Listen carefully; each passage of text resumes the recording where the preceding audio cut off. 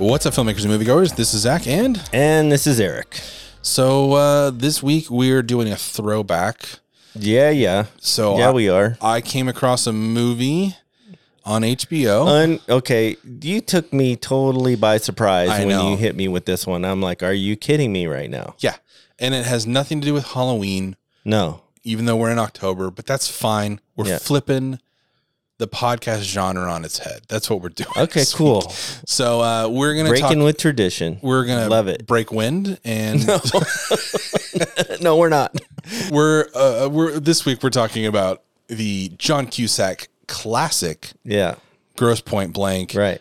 Before we get into that though, man, what have you been watching? Oh, dude, I've been So many things. Yeah, there's you got a so whole many. list. Okay, so I've been trying to get caught up on the things that you've been sharing with me. So Oh wow, it doesn't go on deaf ears, huh? yeah, I mean, so I started diving into The Chef. Awesome show. Oh, Chef show, yeah. Love Favreau. Jon Favreau, just amazing. And Chef Roy, Yeah. we have mutual friends, so it look on your face, like, Are you kidding me right now? I'm not kidding you. Are you kidding me I'm right not now? kidding you. Do you also know the barbecue guy in Austin?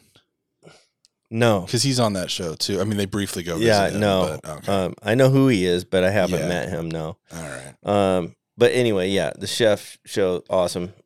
Which also then I got into the whole food thing and had to watch Taco Chronicles. Okay, what is this? Okay, so Taco Chronicles is where they go and they break down by taco, like carne asada or al pastor or Okay. the different types of meat that you would get in a taco. At And they different go places? at different Okay. places, and it's set in Mexico. And Oh, wow. and they go around. I was expecting like South LA food truck or something. No, Okay. no, this is, and it's all subtitled in Spanish. Oh. And so it's and I love tacos. So, Oh, man, who doesn't? dude? There's like a whole laundry list of places that I want to go now in Mexico.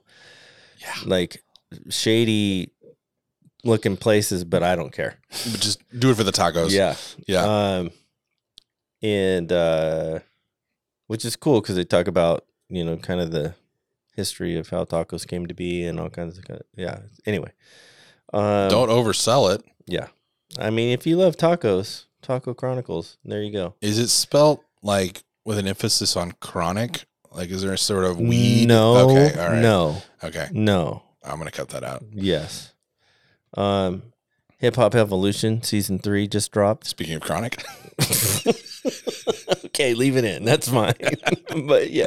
And it's great. I love that series because I listened to a lot of that music growing up, and it just kind of really gets to behind the scenes and, the different vibes and places that it all came together, which was really cool. Yeah. So break that down real quick then. What is it about? So Hip Hop Evolution is basically the history of Okay. hip hop, going all the way back to, Kool Herc in New York in the 70s. With jazz and stuff, right? Yeah. Well, yeah, What kind does of that mean? coming Does it out. get into that at all? Because Cool Herc obviously not a jazz singer. But Yeah, not so much, but it just kind of talks about all the pieces being together in the right place, and it was Sure. born out of New York, and you're coming off of this disco scene, and it was just, and then the advent of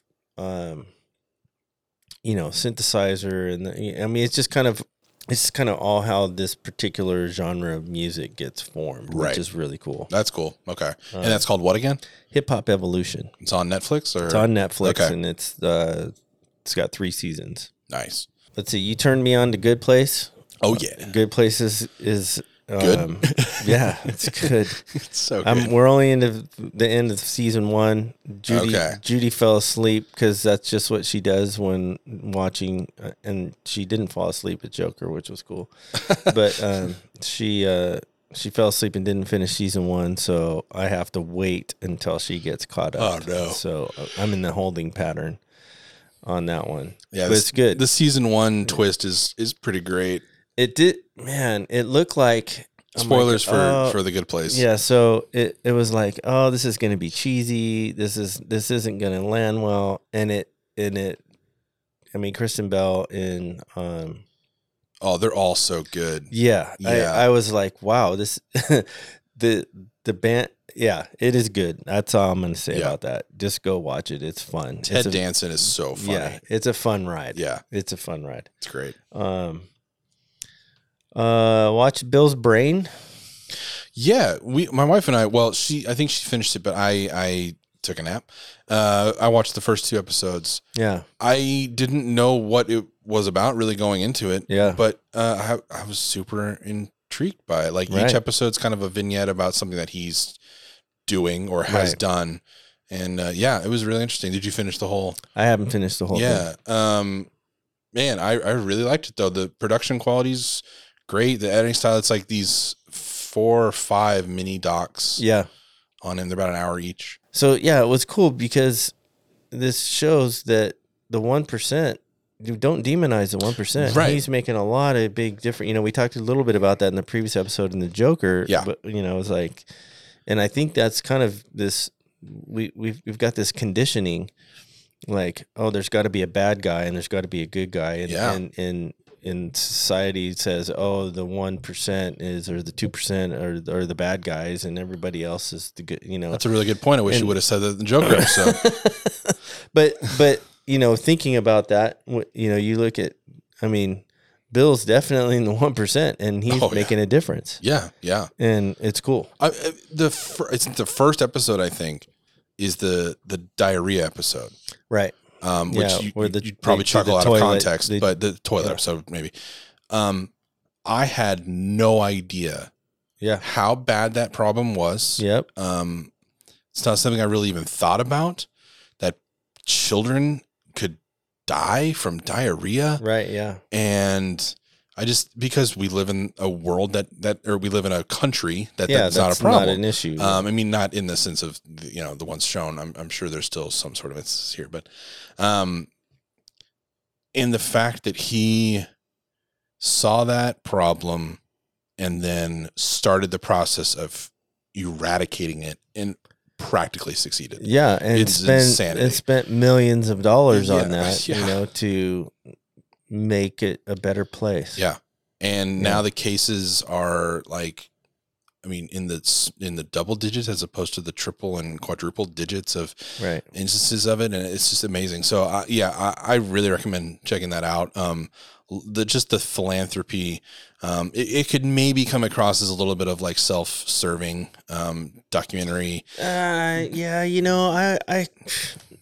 going to say no to that. Yeah. I'm going to say no. I think that's just cynical, bitter people trying to go, oh, well, there's an angle. And no, the angle is he wanted to help. All right. So if anything, I think the angle of the documentary is drawing attention to the problem. Yeah. Like, hey, let's educate people. There's other issues, because just because you're not sitting in this space and not looking at it through this lens doesn't mean there aren't global issues that, Right. Yeah. Yeah. Yeah. I think it's a really good little mini series, and it's a quick watch. So, definitely check that out. All right. 2 more real quick. Yeah. Guilty pleasure has been anime. Because Jacob was a huge fan of anime, so I've been diving into a lot of that. And so Netflix has an anime series that they produced, and it's Baki, Baki. I'm not sure if that's pronounced properly, but it's cool. Well, what's it about? So they basically, is it giant robots? No, it's not giant robots, but it's these guys that are total like Steve steroids. But they come together. This kid basically has some kind of magical. He's super strong, super fast, and not really sure how he got there. Okay. But there's these notorious criminals all over the planet that break out of their prisons to come to this like underground. Everybody's gonna fight because For like domination? No, just for like the best, funsies? Like I'm the best fighter type of thing. But these other guys, they're like, the weird part about it is they want to taste defeat, which is a completely different spin. Yeah. Wow. They've beat everybody they've ever fought. Now they're in prison, and they're kind of chilling in prison because there isn't anything else out there that's challenging for them. So they really don't care. Right. But then this kid wins this tournament or whatever. It was kind of a mainstream tournament, and then they all break out of prison and show up in Tokyo, and this thing's fine. But anyway, I'm in the middle of it. So, yeah. That's interesting. It's super gory. Oh, okay. Like there's a lot of violence, and it's and there's a lot of gore in it. But it's anime, so it's not real, but, yeah, similar like style and vibe to, that anthology series they released. Yeah. Was Love, Death, Robots? Yeah. Mm-hmm. Okay. Yeah. That's cool. And then Fastest Car, season 2. Fastest Car. Yeah. I went through that too. Yeah. I haven't finished season 2 yet. I usually just, I really spoil it for you? I love no. But I love the idea. Like I was a sleeper car builder for a long time. Yeah. And I love the principle of sleeper cars totally dominating supercars. Right. But yeah. Anyway, well, it's a guilty pleasure. It's fun. But I fast forward. I actually cheat. I fast forward through a lot of the backstory stuff. Oh, the season 2 I feel is a lot better. Oh, is it? Yeah. Oh, okay. You should start checking them out as you continue on, because it feels like they got more budget, and they also got a little bit more maybe time, or just they were like, look, we can develop it a little better. Yeah. So it does feel better. And they got more girl drivers, which is cool. Yeah, there's a bunch this season. Yeah. So I think it's better than the first season in a lot of ways. So I'm really curious like how long they're going to keep this going, and I'm hoping they get to 7 seasons, so then they can do a 7, like at the end of the 7th season, they do a race of all the champions. Yeah. So I'm hoping that they get that far at least. But yeah, we'll see. I guess this last one was filmed in the winter of last year, so they must be cranking through 2 of these a year, at least filming wise. So yeah, that's actually really good. It's not a guilty pleasure. I don't think it's actually pretty good. Yeah. But speaking of cars, my free time has been Mario Kart Tour. On the iOS, on the iOS. I downloaded it. Fun. I downloaded the app because I saw one of our co-workers playing it. It's so fun. I was like, oh, my stomach immediately sank. Oh, yeah. Because I knew this is Pokemon Go 2. Oh, it's a time suck. Yeah, I'm like, oh, I can't do this. I don't want to do this right now. Well, the thing that makes it even more difficult to like put down is the races are so quick too, because the tracks are pretty short and it's only 2 laps. So I'll start rendering a video out and I'll be like, I'll get a couple races in. just a couple races in real quick.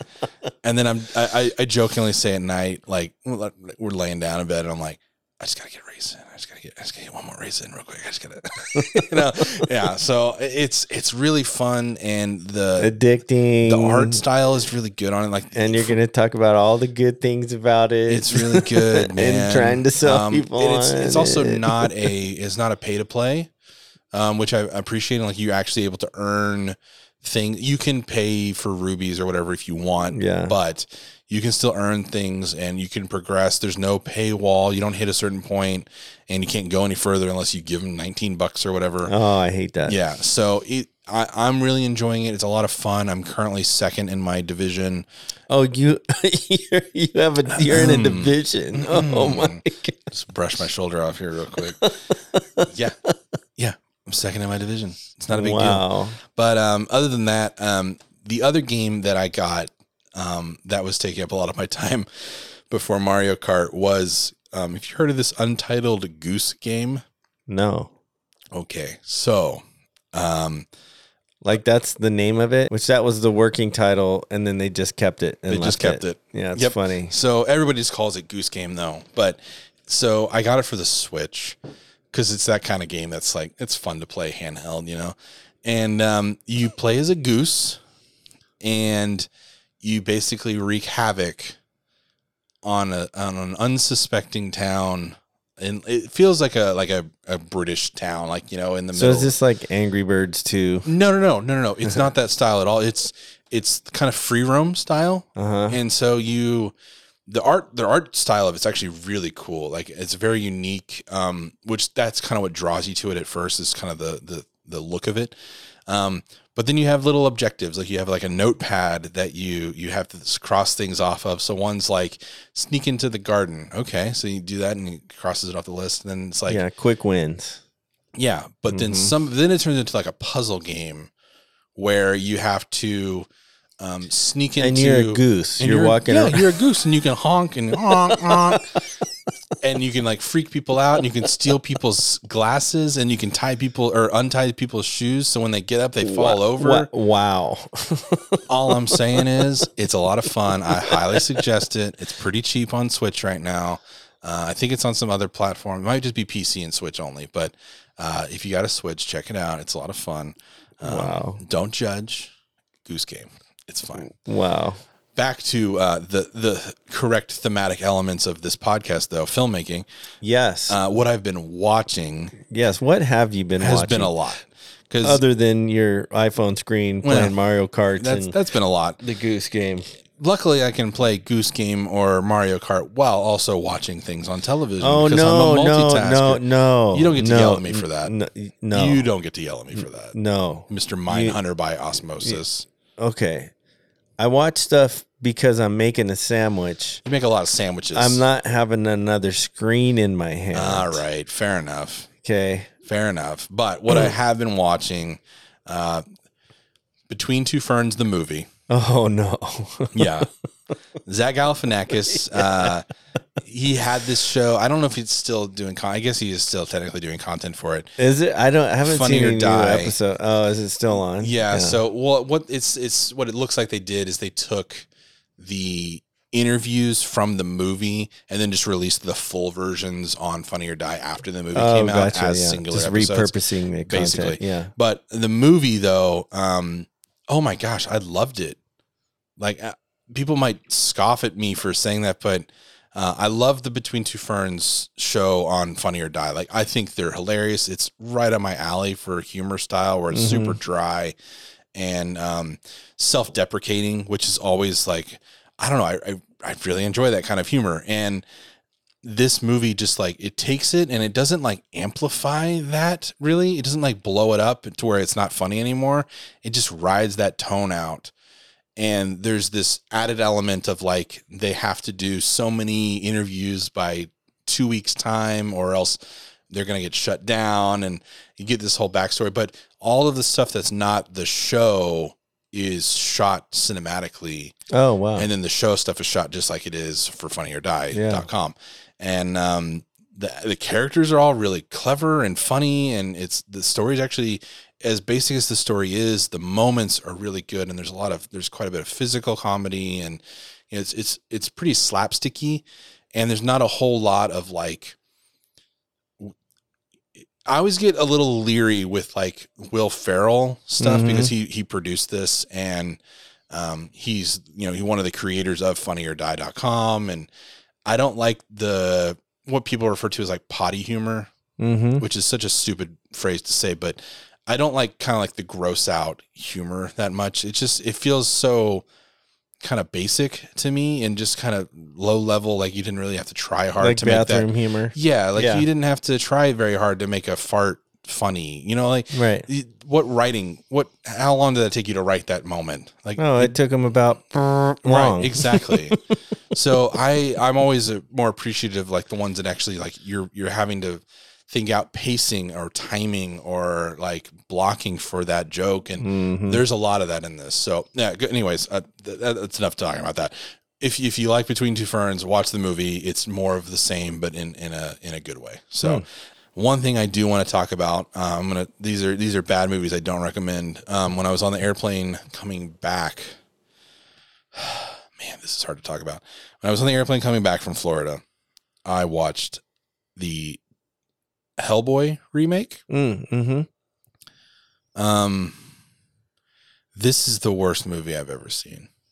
Like, that's a big statement. You've seen a lot of movies. Yeah. Like real. I had my memory on Instagram or Facebook pop up about Venom, which I guess just came out a year ago, like last week or something. Yeah. That was the worst movie you've ever seen. One of my worst. Well, it wasn't the worst movie I've ever seen, but I did absolutely hate it. This is the worst movie I have ever seen. Wow. And I've seen some stinkers. Wow. I'm surprised you didn't like tune out of it. And well, it was funny because my wife and I were different seats on the airplane, so we're texting each other. And I'm like, I'm watching this Hellboy movie. I wonder how bad it's going to be. 2.5 minutes into the movie, I text her, "This is terrible." And she goes, "Wow, that was fast." And so then maybe 45 minutes into the movie, I'm like, I don't know if I can do this. And she's like, "Nah, man, stick it out. Like you gotta finish it now." I'm like, fine. So I do. It's so bad.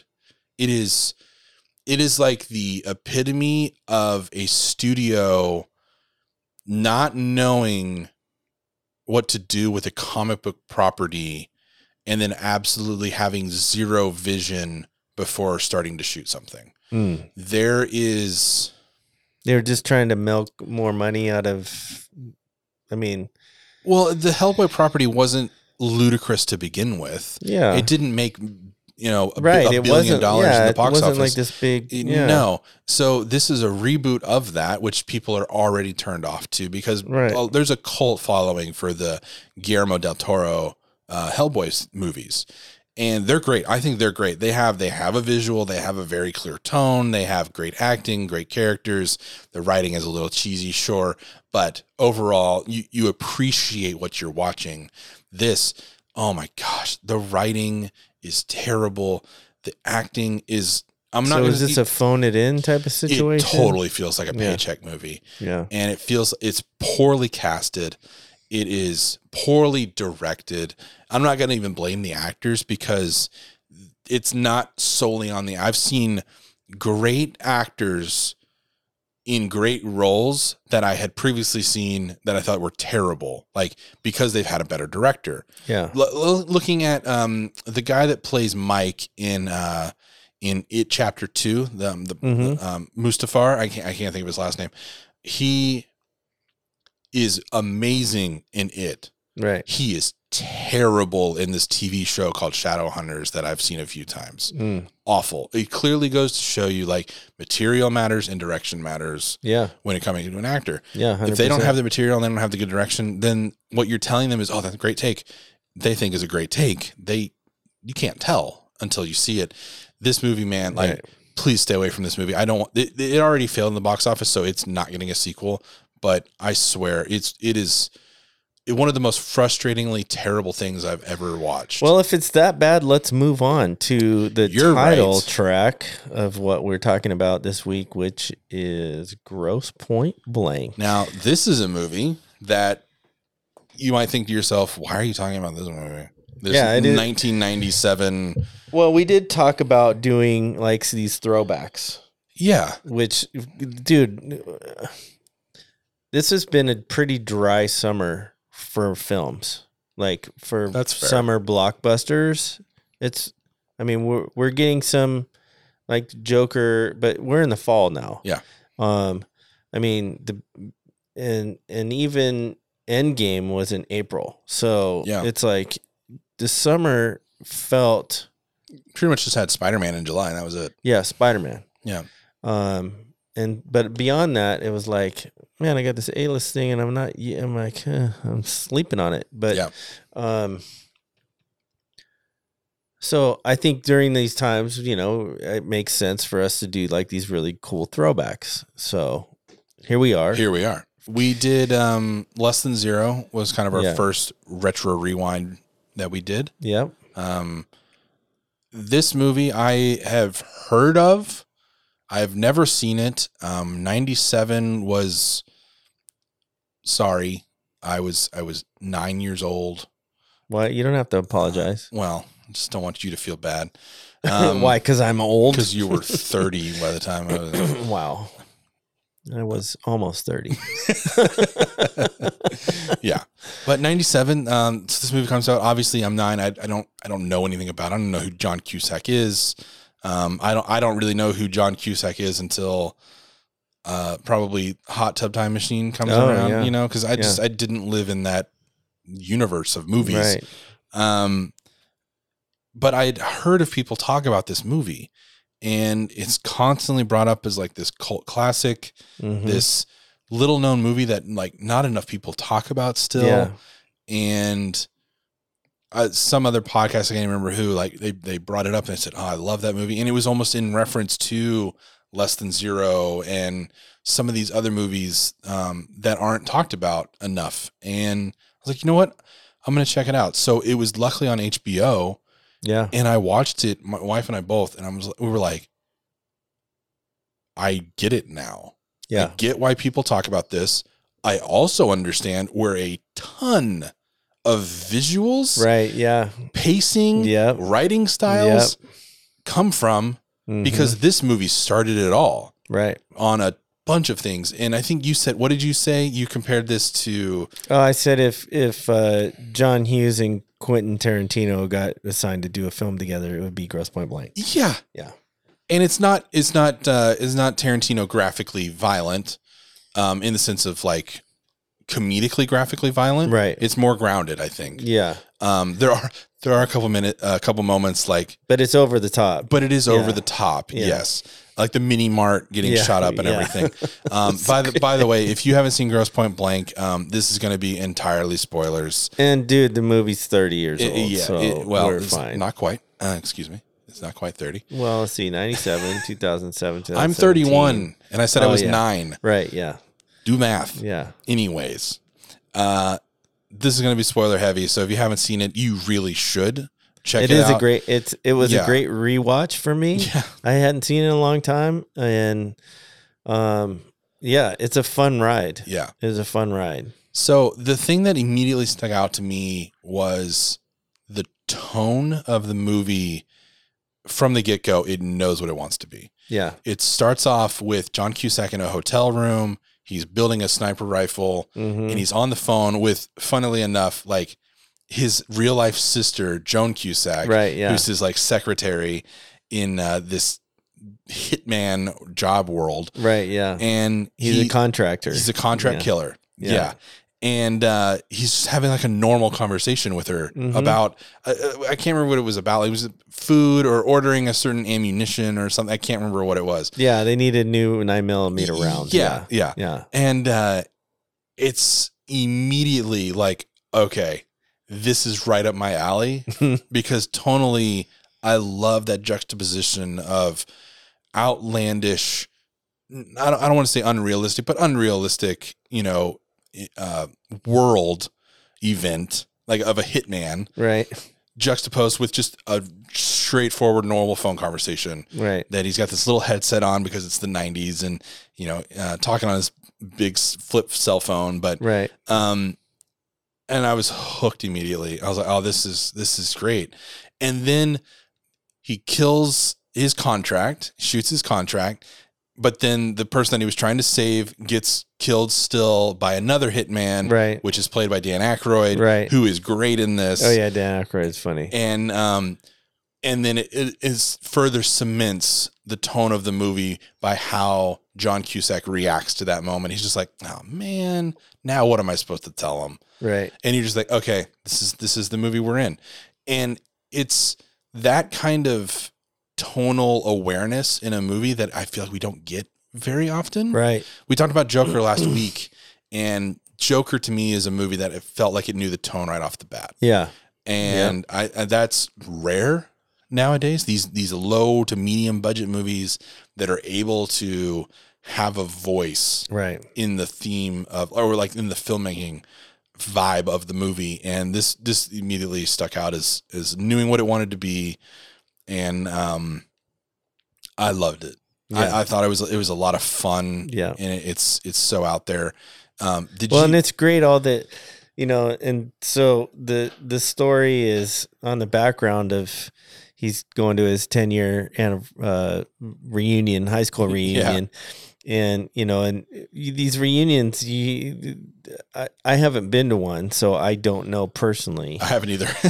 But, people are asking, oh, what are you doing? And they're trying to catch up. This is pre-internet and Facebook and all that kind of stuff. So you would know all of that stuff already. But so they're asking him, he's like, oh, I I'm a killer or something. Yeah. I just kill people for a living. Yeah. And it sounds so like, it's a line just for conversation, not like really what he does. Right. And he looks hesitant to say it. He says it and then looks perplexed when people are like, okay, now what do you really do? Yeah.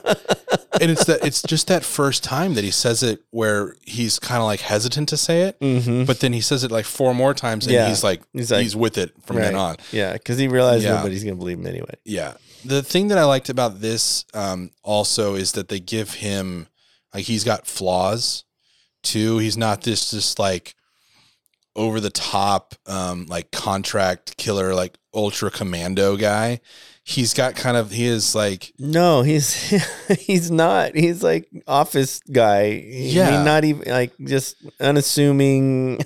Yeah. And he kind of feels like he should, I don't know, maybe be taking some Xanax or something to kind of cure anxiety or depression or something. He's got something going on that there's like another layer to that he's constantly playing with. And then, the premise of the movie, if you're still listening and you haven't seen it, is John Cusack's a contract killer. He's kind of losing his touch, which is explained later on in the movie. It's one of the misses of the movie, I think. But, and then he's got this graduation going on, this senior reunion for his class. Yeah. And it just so happens that there ends up being a contract in the same town or nearby as his reunion. So he wasn't going to go, but now he's got this contract and he owes the people the contract because he didn't succeed in the opening scene. Right. So there's build up and payoff, which is another thing that a lot of movies don't do anymore. It really frustrates me. And so he goes and he lives in Grosse Pointe, Maine or Michigan. Yeah. Michigan.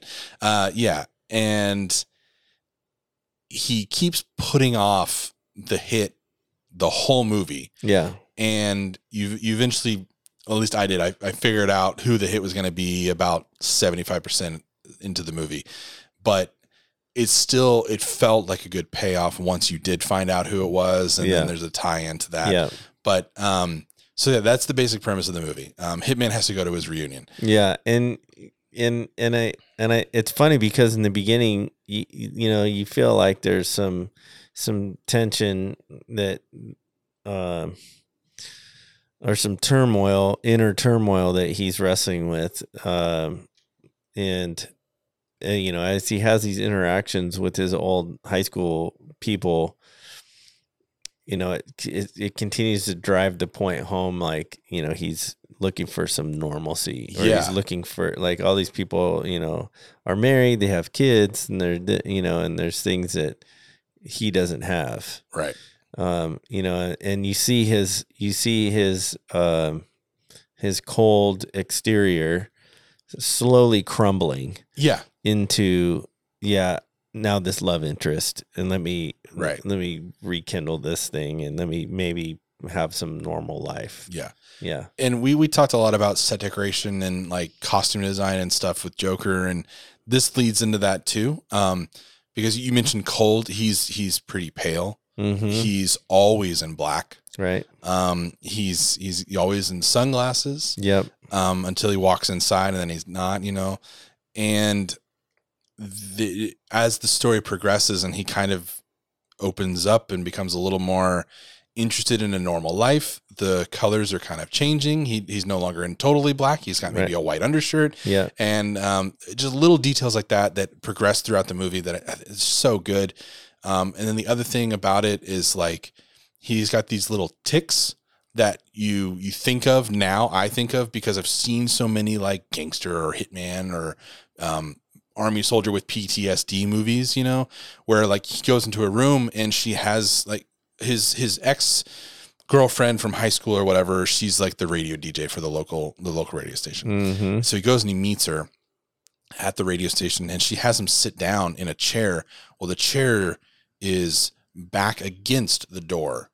And so once she gets up to get something, he immediately gets up, moves to the other chair. Mm-hmm. And you're like, oh, well, that's because as a contract killer or as a trained professional, because he went into the military and all this, you're always trained to watch your entrances and your exits. Yeah. And so it's little things like that, little ticks that you'll notice, like John Cusack picking up on and doing, that it's just like, it's such solid direction and acting from both him and the director, which the director, I don't know of anything else that this guy has done. The director is George Armitage, and I'm looking through his IMDb and I'm like, I don't know any of these things. The Big Bounce was the last thing he did in 2004. Before that, Miami Blues, Vigilante Force, Hitman in 1972, Private Duty Nurses in 1971. Like, it sounds like I don't know, he just kind of came out of nowhere, or maybe this was more of one of those situations where like the writer and John Cusack had more of a voice in the process and they just needed somebody that could solidly direct it. And it is solidly directed. Like, it is, yeah. The cinematography is not over the top. It's not just like, you're not going to hang up, pictures of it on your wall, but it is so straightforward in like the best way possible that it like serves the story. That it's great. And little moments like his childhood home is now a mini mart. Like, they sold the land to like a gas station, and now he wants to finally go home after 20 years and now he can't. And now, or 10 years, and now he can't. And it's, it's a mini mart. And then there's this shootout in the mini mart while this kid's got headphones on and he's playing Doom on the arcade machine. And like, it's so 90s, but it's just little moments like that I feel like this movie it's the kind of movie that's not made anymore, where they're really paying attention to like the buildup and the payoff of certain things being introduced early on in the movie. And just he's really just giving time for these character moments. Like there's a completely throwaway scene at the reunion where a drunk guy is like, he's getting ready to have a fight with John Cusack's character.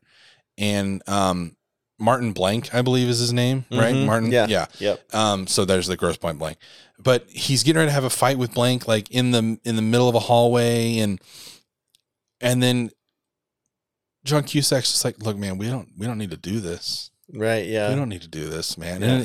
And it's just this. And he gives him a hug. And then he reads him like a poem. Like the drunk guy ends up reading a poem, but he can't finish the poem. So then John's just like, let's just get to the end, man. It's fine. Don't worry about it.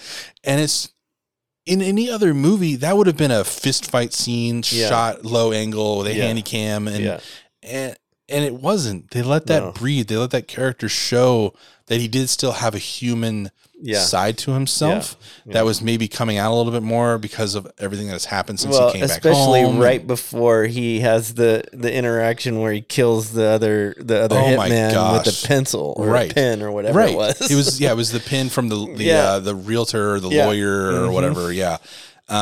Which another thing, build up and a payoff. Yeah. They build up him getting that pen earlier on. Yeah. And he uses it later on. Yeah. And it's little things like that I absolutely love about filmmaking. And it's what keeps me still interested in movies. Even though this movie is now 20 years old, like there's still a lot to learn from stuff like this. Yeah. And I think there's something to be said about going into the thought process of thinking about how things play out. Yeah. If you're going to introduce an item, give it an A, give it a B, and then give it a C moment. Like, why did you introduce that item? Yeah. Give things arcs. Yeah. And I feel like there's not enough arcs to things lately. And yes, you have, red herrings and MacGuffins and stuff like that, and they have their place, but little things, just like the radio station being introduced earlier on, and then it plays into the NSA guys listening in later on. And it's just, there's a whole bunch of elements. And I just think it's a great movie that has a lot of things that Young filmmakers can learn, older filmmakers can learn. And it's a type of movie that's just, it's not made very much anymore. And that's a bummer. Like that kind of bums me out. It was watching this and just like, man, I want one of these out every month. Right. Yeah. And we're not getting them anymore. Right. And well, it's funny because, going back to our conversation with Mark Mangini, we were sitting there talking about, there's some things that he brought up that, it's the studio sequelitis, when he's talking about that. And then he also brought up, that the studios are so, they're just big on the superhero movies right now. Yeah. Because superhero movies are crushing the box office. Right. And so, they're scrambling to find these new superhero movies or repurposing superhero movies or, trying to, and it becomes that. And then, so the current climate that we're in, film wise, studio wise, movie wise, is that those types of movies are going to get not funded or shelved or sent somewhere else that you're not gonna know about them, right? Because I'm sure there are a ton of these kind of movies, but that's also the other problem we have now is that and we've talked about this a ton, there's too much TV. Right. There's too much streaming. There's too many options. There's too many options. Not enough time. So Netflix could have 5 of these, but I can't find it due to the algorithm that they have for me. Amazon might have one of these. Epix. There's 50 other independent streaming companies too that I don't even know about. This makes the $5 bin a very interesting dive, because sometimes we might reach our Grammy little fingers into one of those and pull out something like Grosse Pointe Blank. It's possible, yeah.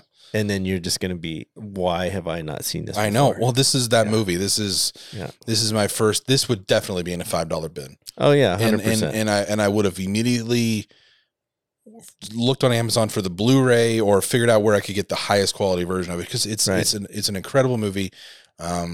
With incredible characters and smart writing, and it was very smart. It's, even the title. There's such a word. It's a wordplay. Yeah. There's so much wordplay in the title. Is that? Oh my goodness! It was. They thought this one through pretty well. It's a movie made by creative people that have a vision and a passion for it, and it does not feel like a committee movie. Okay. And I know that we love Marvel movies. We love comic book movies. I mean, we just had a whole episode on the Joker and Guilty. I think there's a place for those kind of movies, and I don't mind it being every month, whatever. It's fine. If you don't want to see those movies, then just don't go watch them. But what I wish they would be doing is what they used to do. And I'm sure they do it a little bit, but they used to create these tentpole movies, these big epic event movies, back in the day, Cleopatra and all these other things, but they made those movies to help fund these other movies like this. Right. It doesn't feel like they're doing that anymore. No, not so much. Yeah. Because why would you do that when you're throwing away money on another one? We can make more money on, right. Yeah. And that's the business side of it. And I get it. I understand business is business, but as a fellow creative, I would love to see that kind of, that stretch of budget, where because they had the $2 billion in game, another movie gets an extra $4 million to just take it to the next level on its already low $34 million budget. Right. That sucks. Like give Detective Pikachu the extra $50 million for what it needed. Right. Yeah. I mean, that is a big budget movie, I guess. I don't know what a big budget movie is now. That keeps changing, it feels like, but I would love to see more character piece movies like this. Just somebody. I mean, it feels like there's a studio called A24. They're doing movies like this, it feels like. But yeah, it's just sometimes they're not getting wide released. Right. And that's the game that we live in now. Eventually theaters are going to be kind of like amusement parks where only the big rides are going to be there. And that's funny. I think that's okay for what it is. If we want to do that, but don't let these low to mid budget movies die, because they're the ones that I fell in love with cinema for. They're the ones that I wanted to become a filmmaker for. And this is a perfect example of just masterclass pacing and editing and character development and interesting characters. And you know, it's payoff. There's so much payoff in this movie. Yeah. So check it out. I think it's still on HBO. Before we close, best moment, favorite moment from Grosse Pointe Blank. Okay. So it's maybe not the moment that you would think that I would be drawn to, but there's a scene right after the beginning when Dan Aykroyd ends up killing the guy that John Cusack was supposed to protect. Right. He's playing the bellhop door guy or whatever. Yeah. So there's a scene right after that where they meet each other, like in like off-road. You can see like downtown LA in the background. Yeah. Yeah. And they have a conversation. Some empty lot they pull up to. And they have a conversation, and they're both just totally on edge the whole time, expecting the other person to pull out a gun, and then like, because they're both hitmen. Yeah. But then Dan Aykroyd just wants to have a conversation about basically creating a union. Right. Yeah. About contract killers. Like a guild. Yeah. And I was like, this is so good. Yeah. Like, and the dance that they do. Oh, then that was great. They're doing like a 360 where they're both kind of moving around. Yeah. And they've got their hands in their jacket. Yep. It's just so well executed that and you would think, oh, it'd be some action scene or whatever, but it's not. Like, it's so well done that scene immediately sticks out to me when I think about that movie. Okay. Mine's not as thought through as dramatic. Yours. Yeah. I just love the fact that when the tension between them ends up at the end. Sure. You're right. Right. Yeah. He comes to the house to hit her dad. And then Martin, John's character, is protecting them. Yep. And then so they're in this gunfight, and then they both run out of bullets. Yeah. And then that's right. they gave each other like the time to reload or whatever. Yeah. And then John comes over the top of the counter with the microwave. Right. And just slams it on his head. And that's how he kills Dan's character. Yeah. And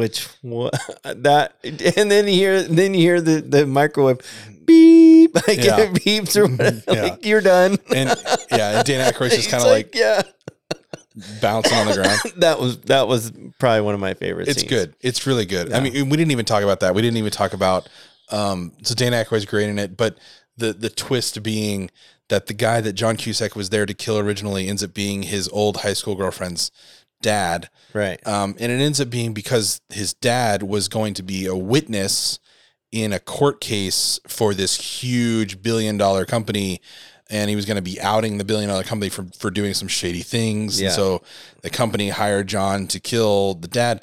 And so it's not like John was hired to kill a bad guy. He was hired to kill a good guy. So that's another thing too, is you don't want to make your love interest's father like actually a bad guy all of a sudden, because then that makes everything that happened before it, and then you don't get the happy ending. But I keep going to it. I keep saying it. I'm sorry, but like the payoff, just payoff. Yeah. It's there. It's awesome. And go check it out. So if you haven't seen it, you've now been spoiled, but still it's worth watching.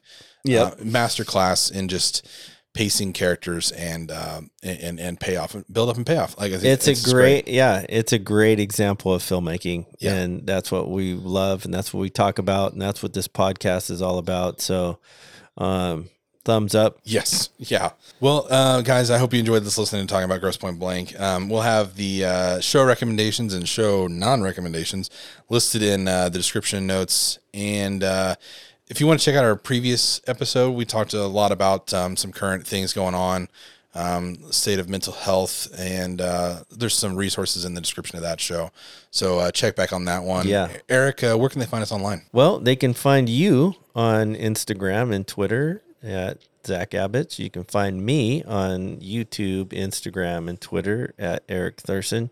You can find the Easy Podcast on Instagram and Twitter at the Easy Podcast.